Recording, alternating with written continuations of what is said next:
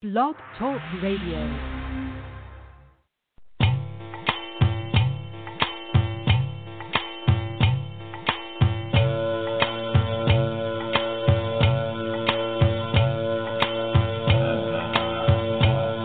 Welcome to the Crystal Silence League Hour, live from Divine Harmony Spiritual Church in Knoxville, Tennessee, on the LMC Radio Network, a show dedicated to open-minded discussion of spirituality, new thought, prayer, and the practical use of crystals.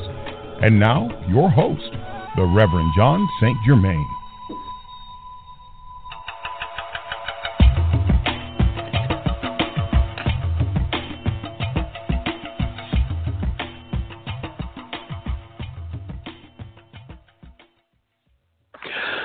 Hey, good evening, and happy February 16th, whatever that is. And, man, is it cold here. You know, to hell with that groundhog. I owe him a ass-kicking. It's really cold here in Tennessee. I went outside, and any part of your body that was exposed to the cold, any exposed skin, immediately lost any sensation. First of all, there was this agonizing pain as the cold hit you.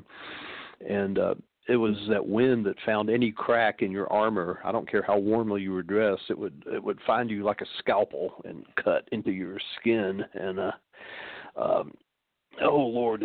Then within a few seconds after that initial agonizing blast of Arctic cold, you immediately lost sensation as the nerve endings froze and life was drained from your body. And that's just walking from the back door to the car. You know, good God. And, of course, being that cold, it takes forever for your car to warm up. And it was just terrible. It was just terrible. But for goodness sake, we have a few more days of that, too, down here. This Arctic vortex blistering its way through the south. Even Texas has cold weather. And, you know, in Texas, their pipes are not buried. Did you know that? In Texas, they're not buried. So in the summer, the water gets really hot, and so apparently in the swimming pools and stuff, they tell you don't drink the water in the summer because it gets hot. And of course, the bacteria swelters and steams all through it, and the swimming pools grow listeria and all other kind. You know what listeria is? It's a brain-eating bacteria, which actually explains a lot. You know, when you think about Texas, of course, now Texas has taken their power grid off of the government network. And since, for like 100 or more years, Texas has been threatening to secede from the Union. And apparently they have some justification for doing this. You know, Texas was one of the last states to join the Union, and they did it by contract rather than by annexation. So they could possibly get out of that contract. And people say, well, no, after the Civil War, they were allowed back into the Union like other states. But, you know, they could declare, this is actual conversation going on. They could declare that they were forced into the Union under duress. So, and go back to the contract where they came into the Union. You know, Texas was a sovereign nation. And, of course, you know what that would mean. Anybody, you know, say, liberals wanted to leave Texas, you would need a visa to come back into the United States. Isn't that crazy? Isn't that crazy? But they may do it. You know, they may actually try to secede from the Union. Now, imagine that. Texas has how many electoral votes? A couple. So D.C. becomes a state. Puerto Rico becomes a state. You gain 6 electoral votes. You know, so I don't know. I think some interesting politics are going to happen here. Very interesting electoral votes shifting around. So, you know, I don't care. I was in Texas for the Super Bowl. My wife at the time won tickets to the Super Bowl. And it was funny because they called me, and I said, oh, okay, yeah, she would be very happy with that. I said, well, you understand this isn't a joke. And I said, yeah, that's fine. I'll tell her. And they were surprised I wasn't excited. I'd never been to a football game in my life, and I never watched one on television. You know, you might as well have told me I won tickets to, I don't know, watching people thread pipes, watching plumbers thread pipes. I have no interest whatsoever in football or any other sport. So I knew my wife would be excited, though. And I said, I'll tell her when she comes in, she'll be very excited. And they said, sir, you won tickets to the Super Bowl. And I said, well, my wife did. I know, and she might want to bring a friend, but, I'm not that excited about it. They were very stunned that I wasn't going, yay, hey, Super Bowl. So anyway, it was in Dallas, and they had a blizzard that year. And no one knew in Dallas what to do with snow and ice. No one knew how to drive on it. No one knew how to walk on it. People were falling on their behooties, and people were driving at 5 miles an hour and skidding on the interstate. And it was kind of funny to see. And the one thing about the Super Bowl, it was Wisconsin versus Pittsburgh. So you had all these winsome Wisconsin people wearing wedges of cheese on their head, and the people from Pittsburgh going around trying to kill people. They really were. I want to kill somebody from Pittsburgh, and the Wisconsin people going, oh, hey, it's great. We're at the Super Bowl, and they had cheese on their head. It was very different personalities, and there were like 100,000 of them in the dome down the Superdome. Is that? I don't know, but it was good. It was amazing to see that many people there for one event. And I got an insight into it. This was, they'd saved for years to go to this event, and this is so important to them. And it was kind of like when I go to the Metropolitan Opera. If they told me I won 2 tickets to the Metropolitan Opera, I would have been very excited. And I had some empathy then for football fans, and that I'd never had before, because it just seemed like foolishness to me up to then. And once I was sitting there with them and talking to them about it and how into it they were, I could really understand it. But it was so cold, and I got hypothermia, sitting there and watching it. But it was something to see. So that's the last time I knew that there was snow in Texas. But their pipes are above ground, so nobody has any water. And that's why we should never think that because we have a certain condition, it's going to be that way always. It's like, here's Texas, it's like a desert, right? It's like, hey, it's always going to be hot here. No, guess what? Texas, weather changes. We have ozone, and we have greenhouse, and we have the earth shifts on its axis, and weather changes. The equator shifts, and weather patterns change. Yes, you guys might be the new Antarctica, in a couple hundred years. So things change. This is the Crystal Silence League, where we talk about everything and anything, and founded around 1917 by Mr. Claude Alexander Conlon for the purpose of projecting and distributing positive prayer and affirmation via the agency of the crystal.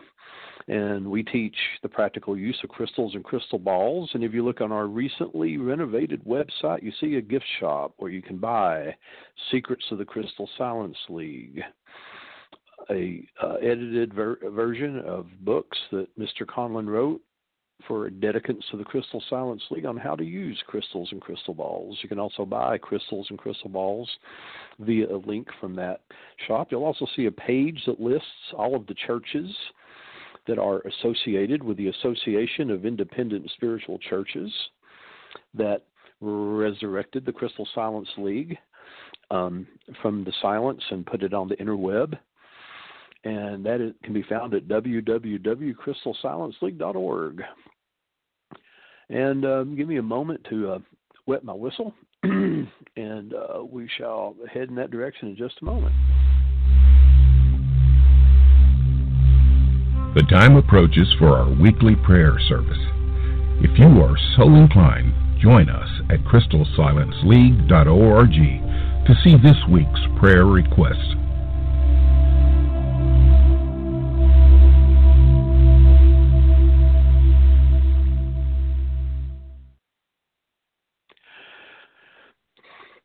And we have a lot of prayers this week. We have, I think we've got well over 120 new prayers this week since last time we were here praying. And as always, we preserve anonymity. And we shall only call these out by prayer number. And I recognize many people that prayed this week.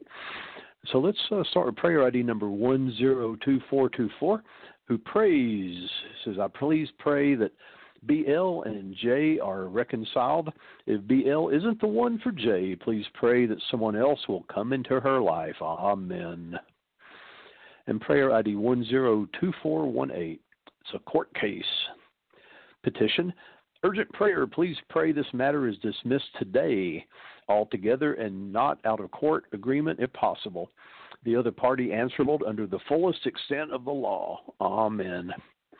And prayer ID 102417. I pray for financial blessings so we can build our own house and a new job to support our family's basic needs. Amen. And prayer ID 102416. My fiancée Jay is having communication and trust issues from my sister's friends L. She doesn't want to pay him the money required in doing house repairs and still demands Jay do the work around the house. L doesn't see that Jay and I could use the extra money.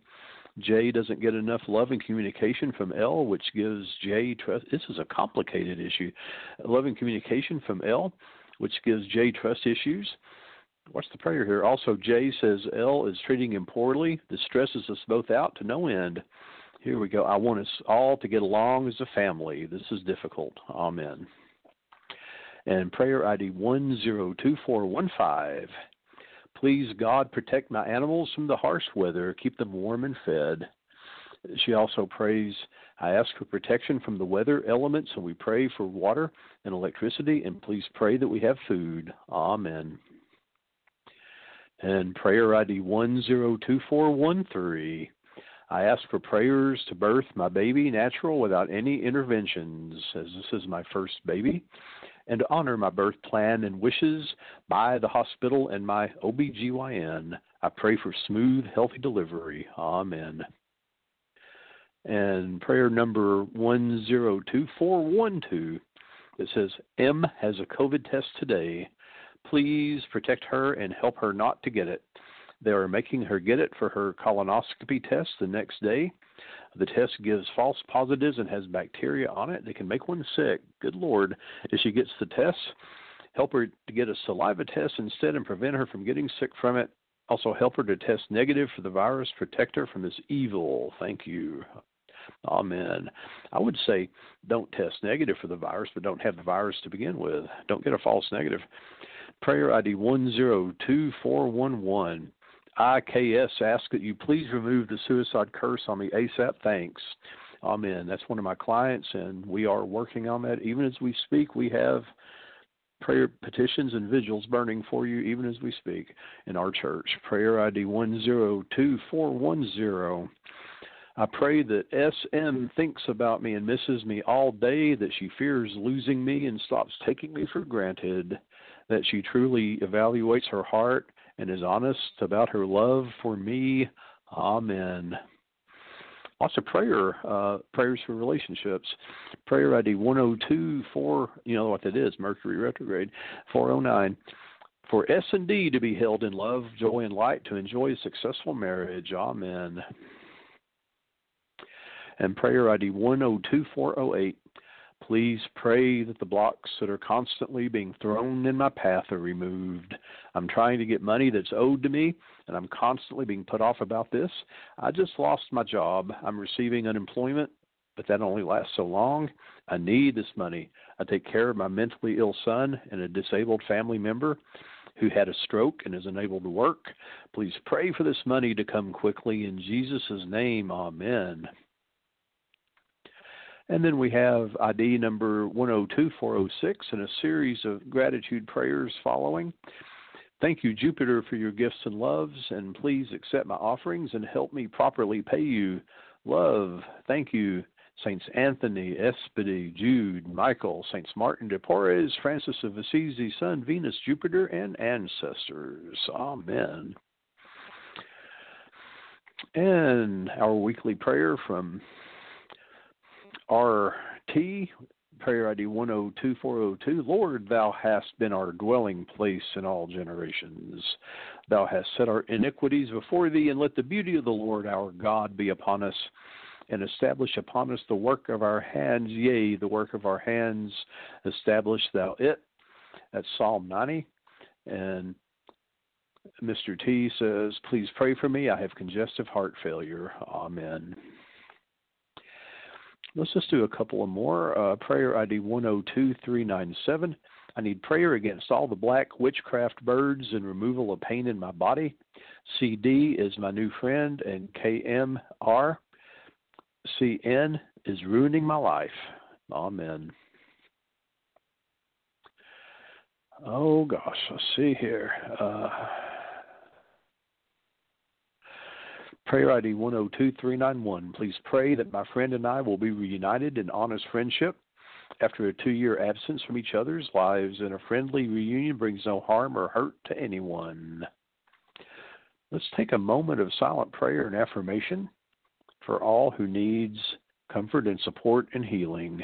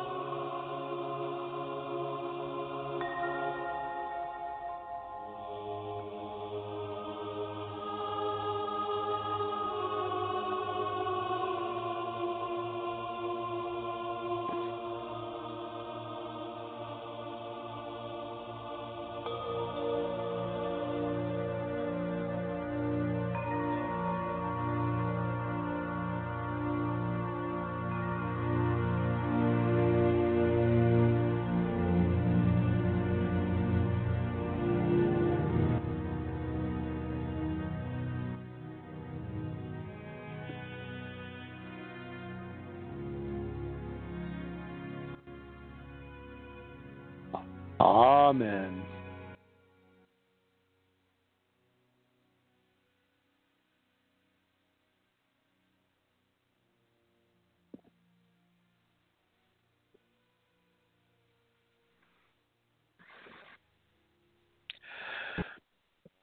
Well, we could probably talk about our crystal. And now we'll pause for station identification.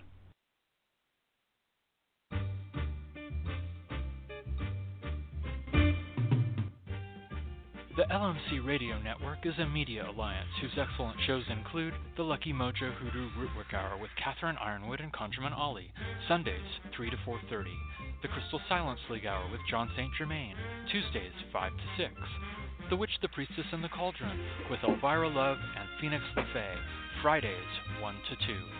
And Blue Flag Root Radio with Lady Muse, Fridays 7 to 8. All times Pacific, at 3 hours for Eastern, sponsored by the Lucky Mojo Curio Company in Forestville, California, and online at luckymojo.com.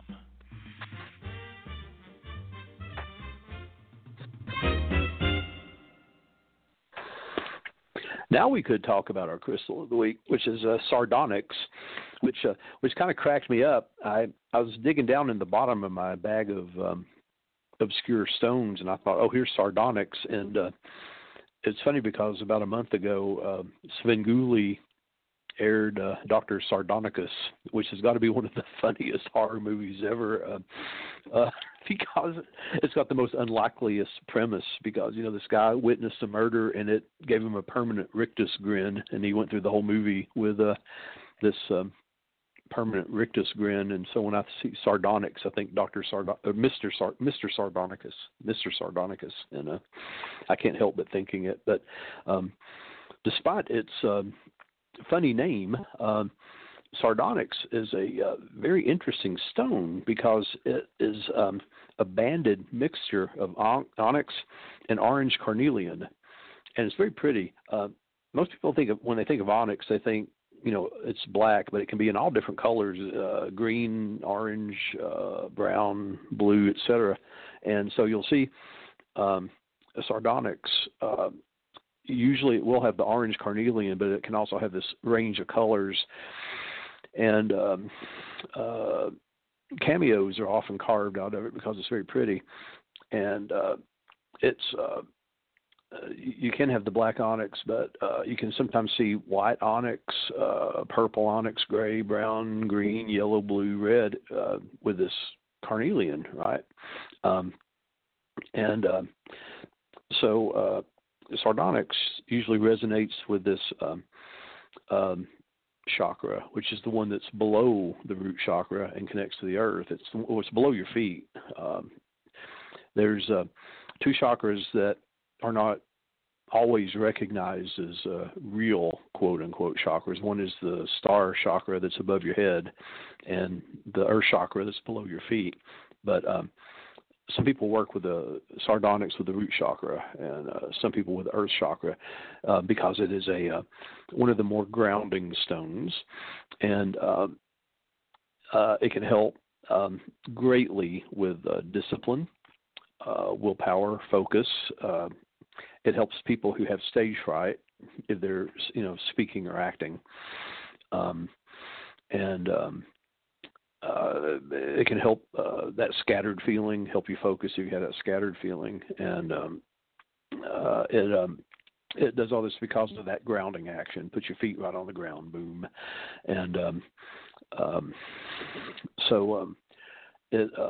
sometimes when you do deep spiritual work, meditation, things like this, you have trouble coming back to earth, and it works very well. There's some people, there's a funny description. A friend of mine used to say, yes, some people have their head in the clouds and their feet on the ground. This can help people who describe themselves that way. Now, it can help in legal matters.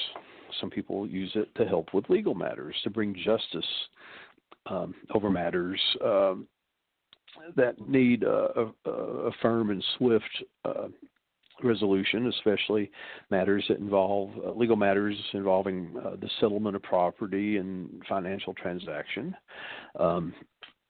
So I think it's a very interesting stone when you're bringing in resolution of negotiations of any sort. But that's sardonyx. That's our stone of the week. It's a very pretty stone. And very useful thing to have in your crystal toolkit, and not one that a lot of people recognize. I've seen it misidentified in some rock shows. I've been at New Age fairs, and I go, "Oh, that's sardonyx," and they'll say, "Oh no, it's a moon agate or something, a banded agate," and I say, "I'm pretty sure it's sardonyx." No, it's an agate. I saw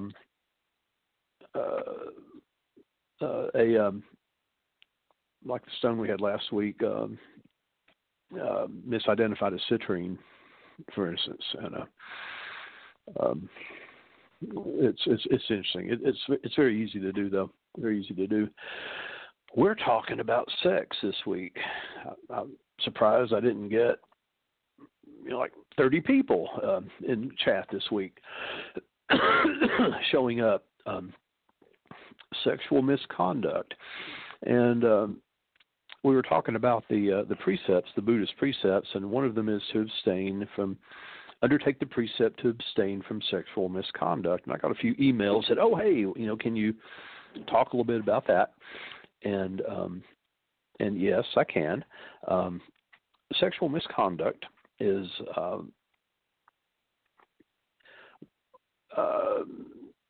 a sexual wrongdoing, and when Buddhism moved to various countries, it became integrated into the culture, and generally speaking, sexual misconduct was whatever was prohibited by law in in each land, and adultery, sex with minors, etc. But it's more than that. It is more than that to the Buddhist practices, simply because we're talking about a very refined sort of definition of sex. Now, first of all, I think we need to look at what sex is. The sex drive in most circumstances is about the strongest urge there is in humans and other animals. And this is true whether, if you strip away all notions of religion, this is true whether we think that the sex drive was implanted in us by God or by the devil. It's one of the strongest urges we have. It can be denied all direct expression, obviously, right? You can take a vow of celibacy. You can just say, I'm not going to express my sex in any way, including masturbation. And whether or not this is a good thing or so depends very much on how it's done and why it's done. And when you consider sex and religion, we find that it's done quite often. Celibacy is done quite often. And it's done in the Buddhist Sangha, and it's done in the Roman Catholic Church, which is the two most obvious examples, but also in hundreds of other spiritual practices. Now, the ostensible reason for such a course may be very different, and they are. They really are. Now, the Catholic Church adopted many practices of the Buddhist universities, and celibacy was one of them. The rosary beads were another. And there's historical evidence that the Catholic monasteries were based on the Buddhist universities. But you're looking at utterly different religious models. You can't say, well, they're all the same thing. You cannot with a agnostic or with a non-theistic religion or non-theistic practice like Buddhism and a theistic religion like Catholicism. You cannot say that they're the same. Now, there's no doubt that a good deal of respect that's shown the Buddhist bhikkhu and the Catholic priest is because of the commitment to celibacy, the knowledge of the celibacy. Now, in many parts of the world, these men are regarded as either supermen or hypocrites. And in some parts of the world, some scandal arises from it because of these practices. Now, both communities do include quite a few hypocrites, as we know. Even in the Buddhist community, there's been sexual scandals. But also, both communities contain supermen, saints. They contain saintly people. So, for the vast majority of people, there's no question of trying to maintain a celibate lifestyle, though you can't do it. And I've attended many Dharma talks from Buddhist lamas and Buddhist bhikkhus, and someone in the audience in Europe says, "Well, what if the whole world became Buddhist monks and stuff? What would become of the world? What would become of humanity? Humanity would die out." And the lama or the bhikkhu will give a detailed answer, but the bottom line is it's pretty safe not to worry about that. The whole world is not going to become celibate, and not even most of the world, or the majority of the world, is not going to become celibate, not going to take the robe and take Buddhist vows or even Catholic vows. So, because the biological of sex is imperative, and the thing is, it's an impersonal force. The sex drive is an impersonal force, and we tend to think of it in very personal terms, but in actual fact, it's a force that just flows through us, and it uses us. It uses our most wonderful and inspiring and poetic emotions for its own ends, which is entirely concerned with the continuance of the species as a whole. And the idea that sex is a private and wonderful thing between you or me and our lover, it's simply a part of our general illusion of samsara. Although sex is a prolific breeder of illusions. It can lead a person to think that he or she has found the most wonderful person in the whole world, that the one, while everybody else is thinking, what on earth, can he or she see in the other person? And if you don't think that's true, do what I do for a living and have people tell you, well, I know we're meant to be together. I know we're soulmates. And you're sitting there rubbing your head thinking, God almighty, how do you tell this person? This sexual drive creates so many delusions that this is something bigger than what it is, which is an expression of clinging and attachment. Of course, to the Buddhists, sex is an expression, and maybe the chief expression of that tanha, or craving, which brings dukkha invariably in its train. So it's quite logical we seek to bring it under control and understand it. Even if you're a layman, as I am, who enjoys a sexual relationship with his or her wife or husband, right? It's therefore logical to try to bring that under control and understand it rather than let it rule you and control you. So in a sense, that's all there is to this whole question. So the aim of the sincere Buddhist practitioner is to bring about the cessation of craving. And from the individual point of view, there's no other reason for sexual restraint than this, to bring about the cessation of craving. That's why you practice sensual restraint. Now, the Catholic Church has different reasons for that. The yearning and craving thing never comes up. But from this broader ethical point of view, there are other reasons which are no less important. If we behave recklessly and irresponsibly in sexual matters, we can cause untold catastrophe. We can cause immense harm to others and to society. We can trifle with other people's emotions in manipulative and evil ways. We can bring unwanted children into the world. And this unimaginable evil. But none of these things would, of course, happen if we could control our own. And I use that term very loosely, sexuality.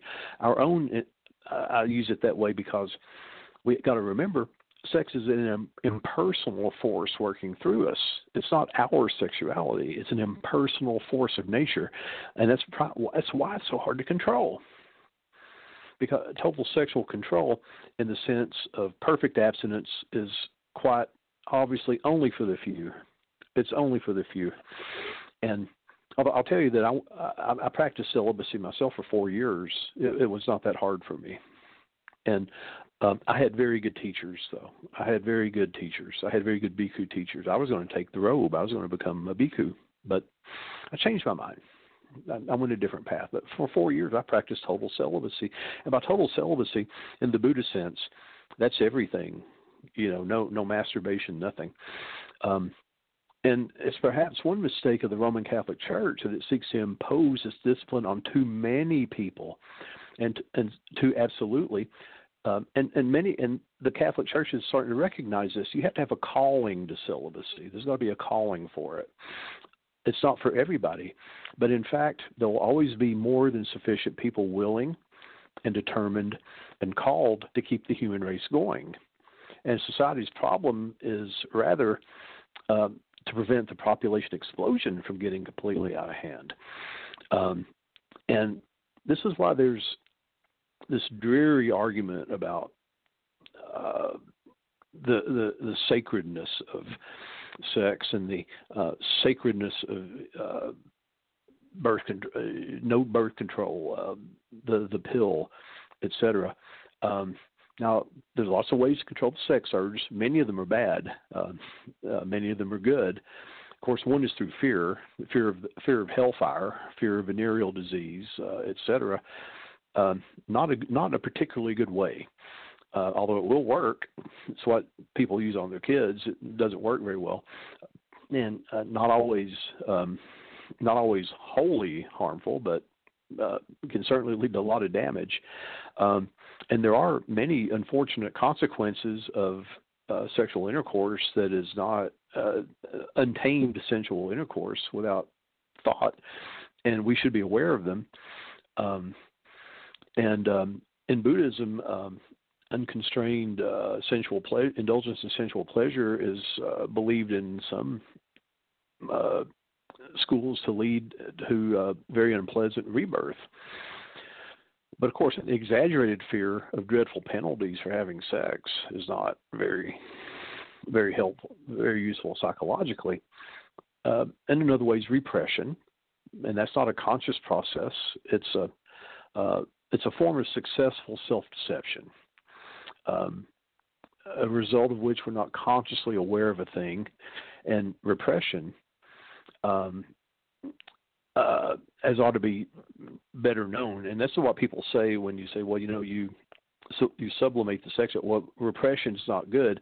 That's not the same. Repression is not the same thing as suppression. And repression is usually very unhealthy. Voluntary suppression is an entirely different thing. And very few people, in actual fact, have really transcended sex, although quite a lot of people seem to think they have.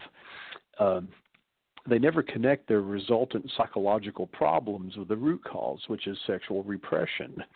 But it should be very firmly stated that if we can do it, suppression with awareness does little or no harm. This has been practiced for thousands of years.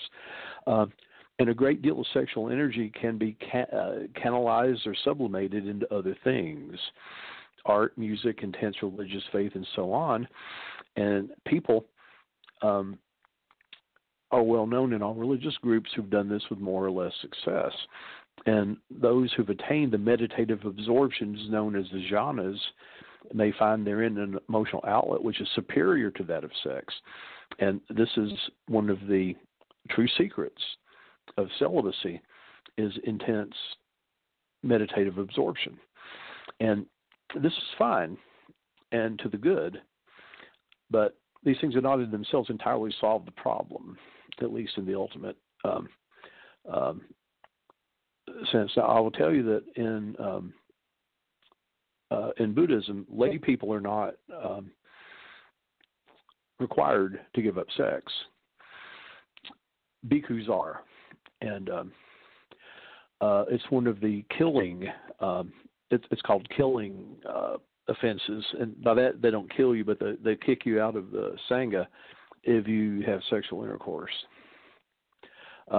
Masturbation, you're supposed to confess it and not do it again. But sexual intercourse, and it's a killing offense. Your practice is killed, and you're kicked out of the Sangha.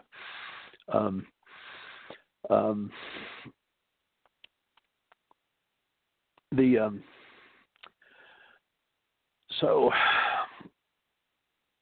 gaining control. A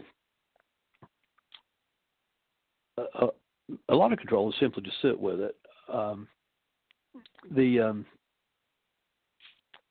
be mindful of it. But I want to get into this whole idea of misconduct. The whole idea of this misconduct originated in a monastic setting. These simple men joined the Sangha and were, some of these guys were very simple. Some of them were highly advanced. They were Brahmins, they high ethical, but some of these people were very simple. And the Buddha set them down and said, you can't just follow every thought that comes in your head, and especially, this sex thing. And the Buddha said, monks, I'll tell you, there is no more seductive form to man than that of woman, and no more seductive form to woman than that of man. These two things will lead you to hell. And, by this, it was a downfall. He meant a spiritual downfall and to great suffering. And he was talking about the sex urge. And misconduct, whether legal, moral, or social, is something that is to be condemned. Misconduct is something that we all recognize is wrong, regardless of what it is, whether it's moral, social, legal. It's something that we know is reprehensible. Misconduct is something you shouldn't do, right? So when we talk about sexual misconduct, the first thing that comes to mind is rape. That's the far end of the spectrum, violent rape. We know rape is wrong. Everybody knows rape is wrong, right? Boom, it's wrong. Now, closer to the middle of that is boorishness and groping, date rape. We have things now that we're more aware now of sexual improprieties, sexual misconduct, and we have things that there are Buddhist terms for it that translated to English like impure sexuality, unchaste conduct, misuse of sex. And what causes all of these are the word tanha, which is attachment, greed, grasping, and desire, the root of all evil in Buddhism, right? And you look closely at sexual misconduct, it's very subtle. There's more to it than first meets the eye. Yes, we know adultery creates misery. We know that when a person sleeps with someone who is legally or morally or ethically bonded in some emotional way to someone else, and you know, we come up with the marriage is dead. Why not? Why can't I? My marriage to my wife is dead. Why can't I sleep with another woman for my emotional needs, my emotional rescue, my emotional survival? We come up with all these justifications because you made a promise. You made a promise, and if you break a promise that you made, something in you will die. You took a wedding vow. You made a promise, and it's not got anything to do with your wife. You made a promise to yourself. Do you see? This is very subtle. Your marriage is not over until it's over. And it's not over until you go through whatever is necessary to make it over. You made a promise, and you broke the promise to yourself. Something in you will die, I can guarantee you. It's very subtle. Once you start compromising your integrity, it's very difficult to stop. Impure sexuality. So, sexual misconduct. So, boorishness. Okay, groping. The Me Too movement brought to light a lot of this. I see it all the time on social media. People send unsolicited graphic pictures. People say inappropriate things. And the entirety of social media is full of this. I can go down my Facebook wall right now, and people have posted memes. They have posted, made postings of over-disclosure of sexual matters that I consider sexually inappropriate. When these things are made visible to me, it's sexually inappropriate. I don't care about your sex life. I don't care who you're screwing. I don't care where you have piercings on parts of your body that I don't want to see. I don't care. There's some outrageously, overly disclosing it's sexual misconduct by definition. And I'm not going to tell you not to do it, but don't include me in it. It's sexually inappropriate. It's sexual misconduct. Putting something like that publicly on Facebook where I can see it, that's as offensive as sending somebody an unsolicited nude picture. Consensual sex, I'm going to tell you something. You can consent to a sexual encounter, but what happens after that sexual encounter may not be what was promised at the beginning, right? Not all consensual sex is mutual. Consensual does not always mean mutual or shared or voluntary. And what may seem consensual on the surface may not always be so. What about sexual relations between a teacher and a student, or between a therapist and a client, or between two adulterers? Are they consensual? Are they really? So that's what you got to look at when you talk about sexual misconduct from a Buddhist point of view. What's going on under the surface? What are the unconscious motives? How much is self-deception? And then when you see what the unintended consequences could be, they can be disastrous. They can be disastrous, and you may not even see it until it's too late. So all this is to say, there are forms of sexual violence that are very much closer to home than you might realize. And if we don't speak up in these cases, whether we're speaking for ourselves or for others, it can be a serious failing. And failure to speak up when you see sexual misconduct is also sexual misconduct. So sexual misconduct really deals with a lot of things. Mindfulness, and our treatment of people, our conscious and unconscious impulses to take advantage of the susceptibility of others for our own emotional or physical gratification. And sometimes sexuality is not physical. It can be emotional and it can be mental. And it addresses our relationship to our own sexuality. And if we look at the translations of the word for the causes of sexual misconduct, greed, attachment, grasping, and desire, you see some interesting nuances. Okay, there's sex addiction, right? And people get treatment for sex addiction. And this is a repetitive, addiction is a repetitive emotional grasping for something that you've lost control of, right? You must have it. You have to have it. There's addiction to pornography, right?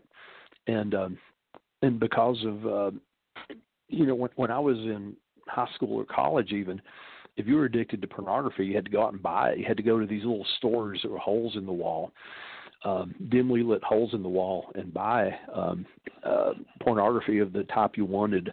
But the internet now, you can get anything you want. And the scary thing is, I believe that most men learn about sex through pornographic videos, and that does not train a man to be a good lover. When I've talked to other men about sex, I can tell you when somebody has learned it from watching pornography. They don't understand the nuances of being a good lover.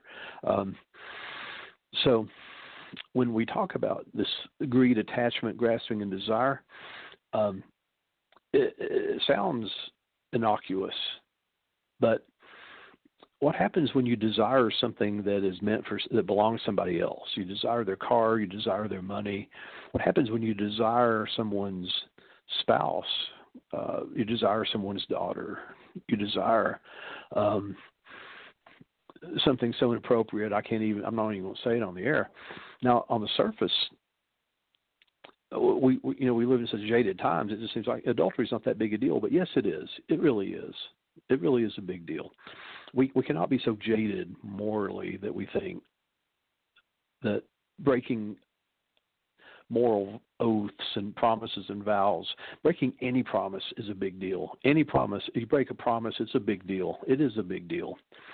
When you start going down that road and thinking it's okay to make a promise and break it, and it doesn't just shatter you inside that you broke a promise, then you've coarsened your soul. What about the harm done to the other person? When we say, okay, my emotional survival, my emotional needs, I'm going to do that. I'm going to break this oath, this promise. If there is any kind of covenant or sanctity, it's got to be in a marriage, for goodness sake. And you break it. It's catastrophic. It never ends well. Now, infidelity, and not really speaking about the possibility of abuse of others, relates to the fourth precept as well, which is not lying. So you have an intersection of sexual misconduct and wrong speech. And when you start down these paths, it becomes very slippery. When you start justifying lying, you say, okay, it's okay to lie if it prevents hurt. Where do you draw a line there? A white lie to hurt, to spare someone's feelings. That I've never seen that work either. There's situations where you arrange a situation where you allow yourself to be seduced, so you can blame the other person. It wasn't my fault, I was seduced. But you understand that you were complicit to that. That's the worst kind of lie. You lie to yourself. And we're all, in a sense, interconnected. The human race, we're all interconnected. So in a sense, we're all potential lovers to each other. We're all potentially attracted to each other. And to deny that would be self-deception. We're all attracted to each other. We're all potential lovers for each other. And to deny that to our partner would be foolish too. But practice fidelity means that we choose today not to take advantage of other people. And if we deny that we're not attracted to other people, we're not practicing fidelity, we're practicing possessiveness. And you kind of wind up in a sexual dead end, and you resent your partner. And that's where infidelity occurs. When you start to resent your partner, you feel trapped. But if you understand that we are attracted, the whole world is a potential lover, and you know that, and you choose fidelity, then there's no resentment. And the idea that sex is sacred, that sex is a sacrament between two people, it's a nice thought. It's a nice thought, but there's no basis to it. It's something that we have created that because we're afraid that we can't be faithful. We don't trust ourselves to be faithful. And this is where things come in. But we could say that sex is a sacred energy. It keeps the life of the world renewing itself. Procreation is a very sacred thing. We create life. Without sex, we wouldn't be here. This is the process of creating life. And all religious traditions know this deeply. It's just the practice of religion has bastardized it. Some religions have used sexual symbols and sexual practices to tap into the sacred energy. But these practices have almost nothing to do with our ordinary experience of sexuality. And in fact, sacred sexual energy and its transformations are well known by those who engage at a deep level in the practice of celibacy, tantric Buddhism, for instance. And it's important to realize that our human sexuality is nothing like animal sexuality. We are highly cognitive with many conceptual dimensions with our sexuality. To try to compare the human sexuality with animal sexuality is wrong. It's mistaken. It occurs on entirely different cognitive levels. And so what would it be like to be fully in touch with that sacred sexual energy? We don't know. But it's easy to ask what it's like to not be in touch with it. If you consider the difference between our relationship to pleasure and pain, it becomes pretty obvious because we're pretty good at dealing with pain. We know more about pain than we do about pleasure. We know that if we avoid pain and want it over with, we make it worse. Various spiritual practices have taught us that if we can sit with the pain and be with pain in the present, we discover quite a bit about it. Even modern medicine, modern science has taught a sitting practice of pain. You sit with the pain, and you gain wisdom about the pain. But we don't tend to think of pleasure in these terms. When pleasure occurs, even like when you're eating ice cream, our attention is focused on having more of it. Not bringing an end to it, but having more of it, attaching to it. But in the case of sexual pleasure, we're rushing to the conclusion of it, to the orgasm, to the outcome. But the practice of actually trying to be present in the moment is to give up any goal, any effort any ideas or any attempt to control it, and any sense of self. And can you do that sexually? So being present with pleasure is to be fully in touch with that sacred energy of the moment and generously sharing it with the other person. And most people that I've spoken with about sex are very selfish about it. And self-nature is very wondrous. In the practice of Dharma, there's nothing to grasp. There's nothing to give rise to attachment. And impure sexuality cannot rise when there's nothing to grasp. And so body, mind, and consciousness is empty of desire. This is the way of pure sexuality. And when you think about that, much of the language about sex has to do with fire. You got in the heat of passion, burning desire. He has a new flame. This is the fire of creation. It's not just my sacred energy or your sacred energy we need to be in touch with. It's the fire of all creation. But that's also the fire of desire, and it can burn you. So we got to be very careful with this. We have to be very careful. So if we want to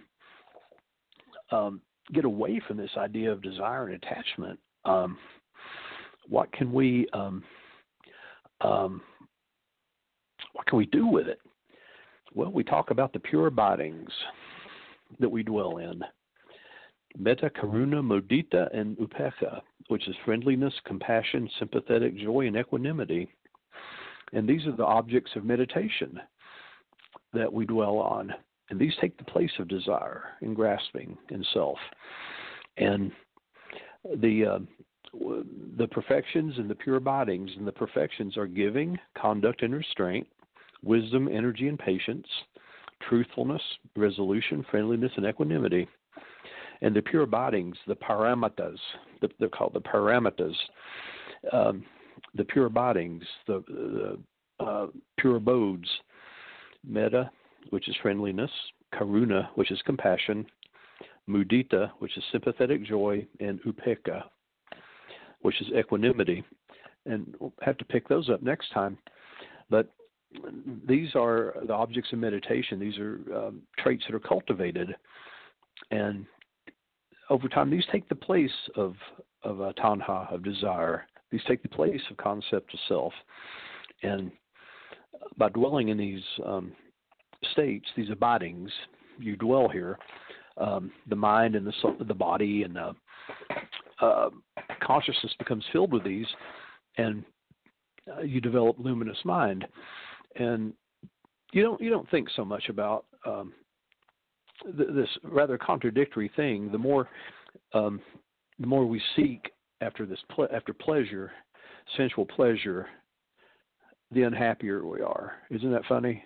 The more you run after pleasure, the more disappointed and unhappy we become, the more disastrous things are. But we'll pick that up next week. As always, the Reverend loves you, and we'll talk to you next week.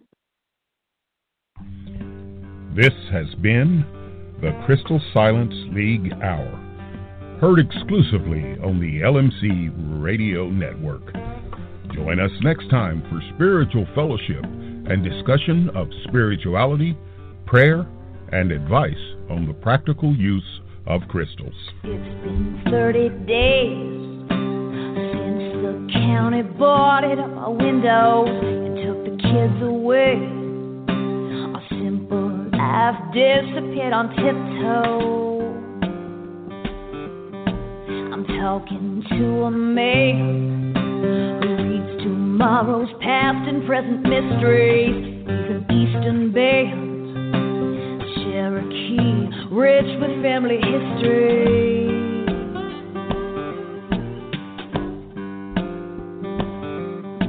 He shepherds the church of divine harmony, serving the lost lambs of Knoxville, Tennessee. He faithfully Holy praise with the Crystal Silence League. Reverend Saint Germain operates a jacket, feeds it nightly, hanging from a chain. He sealed his hair in wax and wound it tightly. Sweet with Hoyt's cologne, clearing paths with sandalwood and chicory, decorating homes with babies for a strong and steady victory.